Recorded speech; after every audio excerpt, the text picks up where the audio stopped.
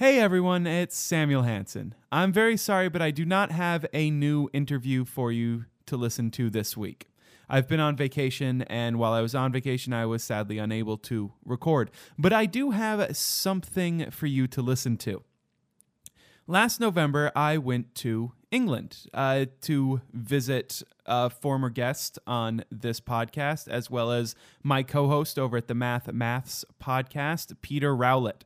He lives in Nottingham, and while I was there, he decided to take me on a mathematics and computing history tour of his city. While we were doing that, we made some videos. And what I'm going to present to you is a bit of a teaser of audio from those videos. Now, if you want to go see those videos, you can head on over to youtube.com/Samuel M. Hansen or bit.ly/mathshistory. I hope that you enjoy this audio, and I hope that it convinces you that you need to go watch these very interesting videos that Peter and I put together. I hope you like it, and I guarantee you a new interview next week. Thanks so much for listening. It really means so much that people out there want to hear these interviews I put together. Okay. Now here's the teaser of that video I was talking about. So, shall I say who we are, or shall I say who I am and you say who you are? Let's each say who we are. Yes. Individually. Okay. So let's try this. Let's try this again. Okay. Hello, I'm Samuel Hansen. And I'm Peter Rowlett, and Samuel is visiting me in Nottingham. And while he's here, I'm taking him on a bit of a mathematical history tour of the city. Hello, I'm Peter Rowlett. And I'm Samuel Hansen, and I happen to be in England visiting Peter, something that wouldn't happen very often. So he decided to take me on a mathematical history tour of Nottingham. Hello, I'm Samuel Hansen. And I'm Peter Rowlett. Late as usual. Yes. I'm just drinking from my George Green mug. George Green was born in 1793. His father was also called George Green and was a baker in Nottingham. And while our George Green was a boy, his father built the mill, which is behind us. And it's thought that George Green did a lot of his mathematical work, particularly his early work, while working at the mill. And there's a sign behind us with an inscription, a quote from him. He describes having done the mathematics in hours stolen from my sleep. Leibniz did at one point, before he published his version, have a letter of Newton's that described his version of the calculus, and this caused a rather big schism between both the English and the continental calculus schools. So we're now at the Nottingham High School, which is taken over from what once was the Nottingham Free School in Stony Street in Nottingham, where a man called John Topless was headmaster. And John Topless was a keen mathematician, and he'd been to Cambridge, and then he was master of the school here, and he actually published a translation of Laplace, and it is generally considered that he heavily influenced George Green in the work that he did, and Laplace was part of the continental school of calculus.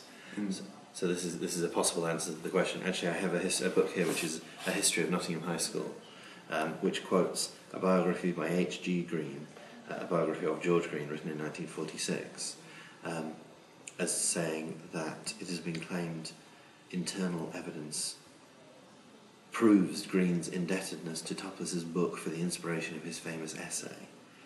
George Green was a subscriber at the library in the early 1800s, and it's thought this is where he read much of his mathematics. In 1828, he published an essay on the application of mathematical analysis to the theories of electricity and magnetism. And this was published by subscription through the Nottingham Library. One copy of the essay went to Edward Bromhead, who lived near Lincoln.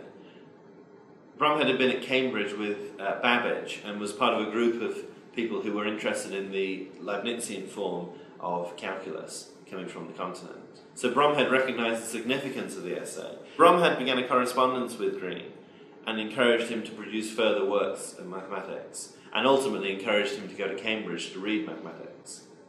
So George Green had published the essay and had died in relative obscurity in Nottingham.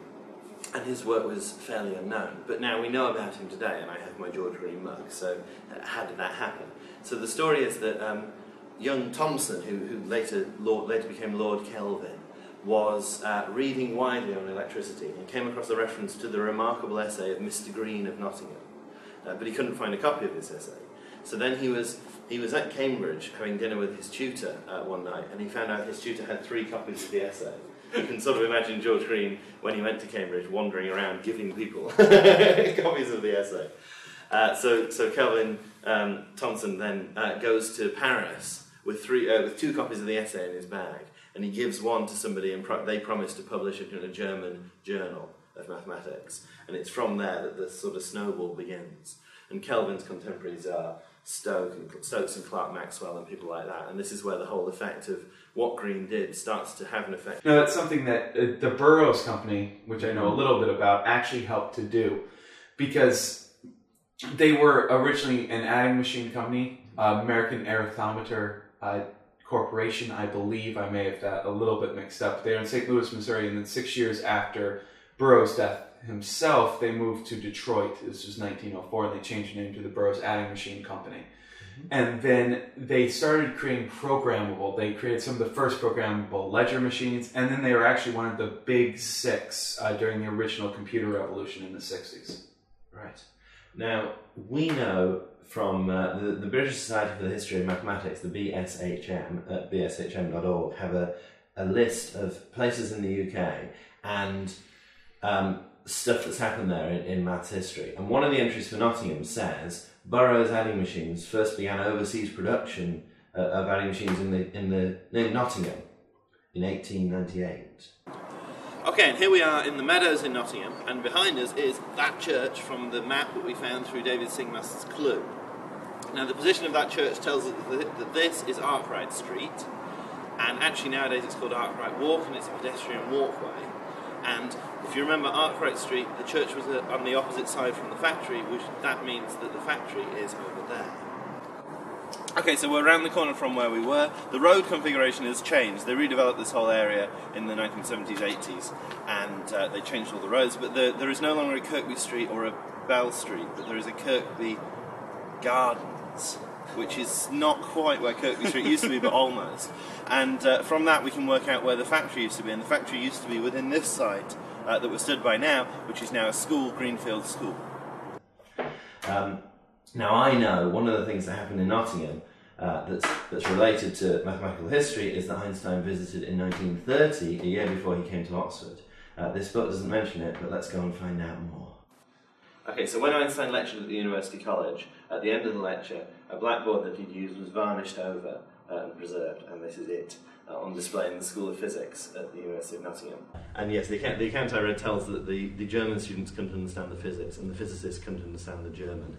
And at the end there was a chap in the room who understood physics and German, and he stood up and gave a quick précis of what Einstein had spoken about. I don't know, my favorite little story that's told here is a letter from Elsa Einstein, Einstein's wife, to Professor Frank Granger about £5 that Professor Granger had lent to Einstein, which had not yet been posted back. But, as she explains, her husband never dealt with the money.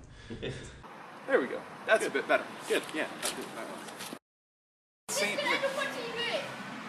Sorry? Does it end up on TV? No. No.